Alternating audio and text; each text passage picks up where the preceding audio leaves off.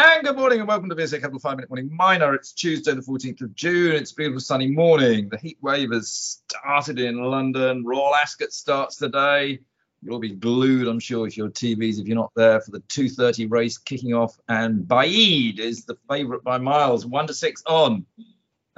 It's not really worth a bet, is it, Ollie? It's not enough value.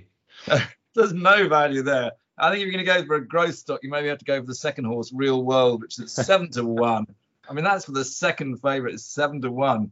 I'm not sure I really fancy that either, but it's Saeed bin Sumo horse, so I can see why it's coming at second. I probably prefer Order of Australia, which is the Ryan Moore is the rider, and the trainer is Aidan O'Brien.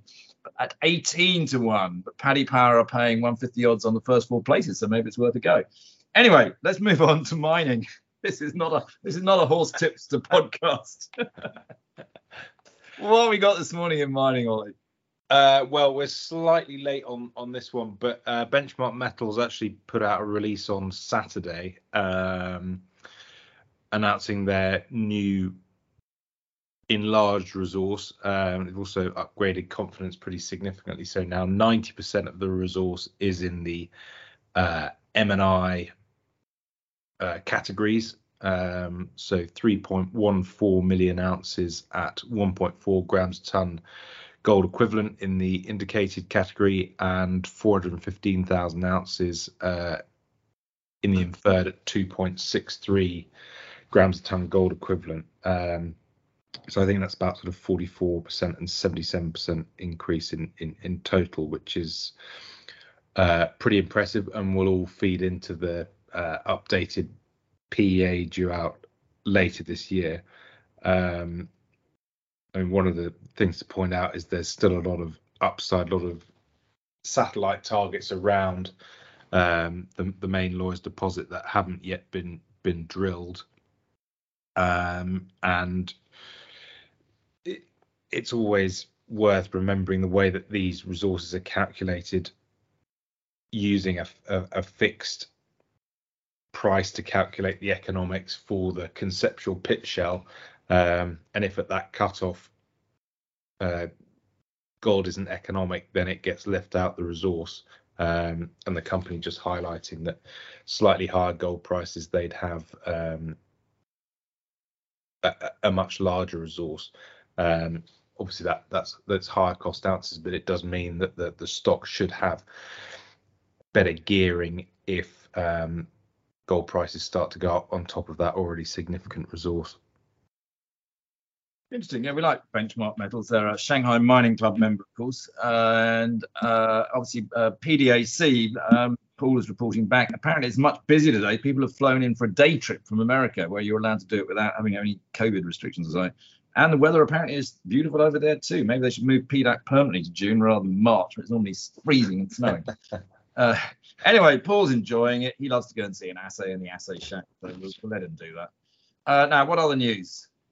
I suppose that the most exciting bit of news today is the announcement, the merger between Elemental Royalties, TSX listed company with a UK management team, and Altus Strategies, which was a project generator that morphed into a royalty company backed by La Mancha, the family office behind Centamin, and that's AIM listed. But the merger, which is recommended by the two management teams, which will see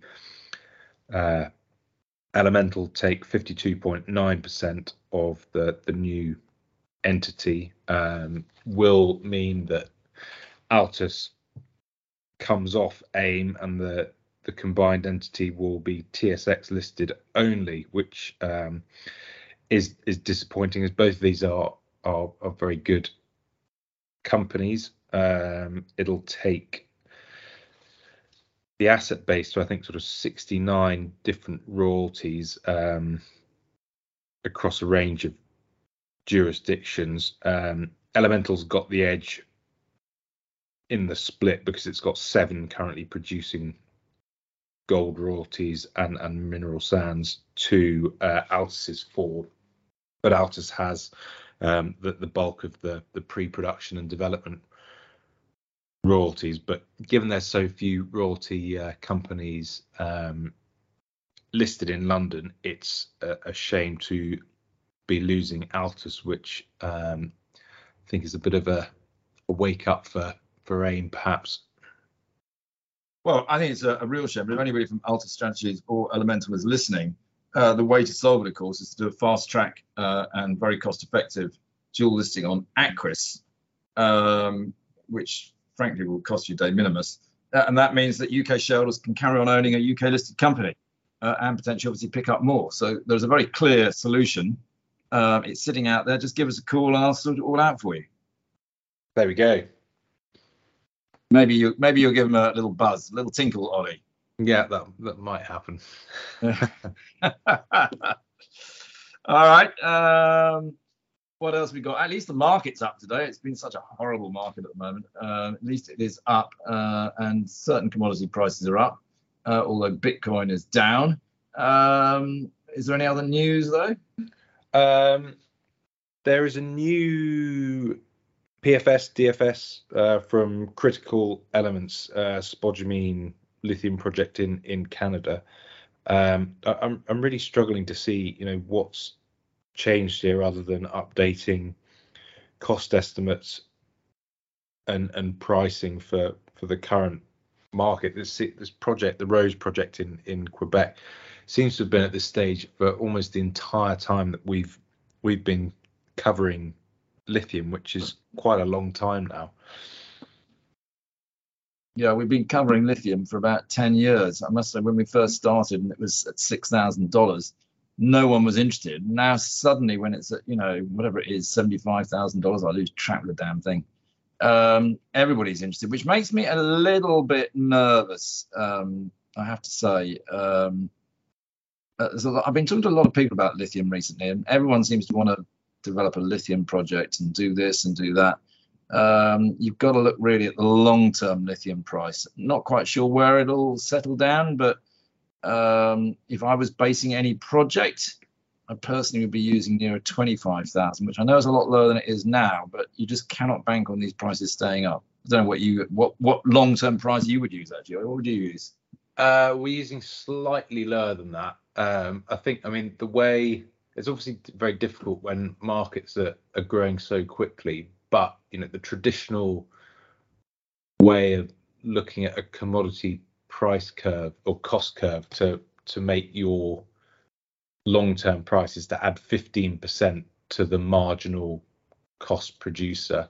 So at the moment in lithium, the marginal cost is probably $14,000 a ton. So if you add 15% to that probably is about right at the moment for a long-term price. Because obviously, the assumption is if that's the upper end of your cost curve, that'll be where marginal supply is dictated. Yeah. Well, I've been hearing people trying to use long-term 45 or 50, which I think is way too high, personally. Absolutely, yeah. Anyway, there we go. Right, should we call it a day there? And good luck if you're following the races. Enjoy PDAC if you're at PDAC. Enjoy the weather if you're not even in the office. And we'll speak again tomorrow. Speak to you then. Cheers.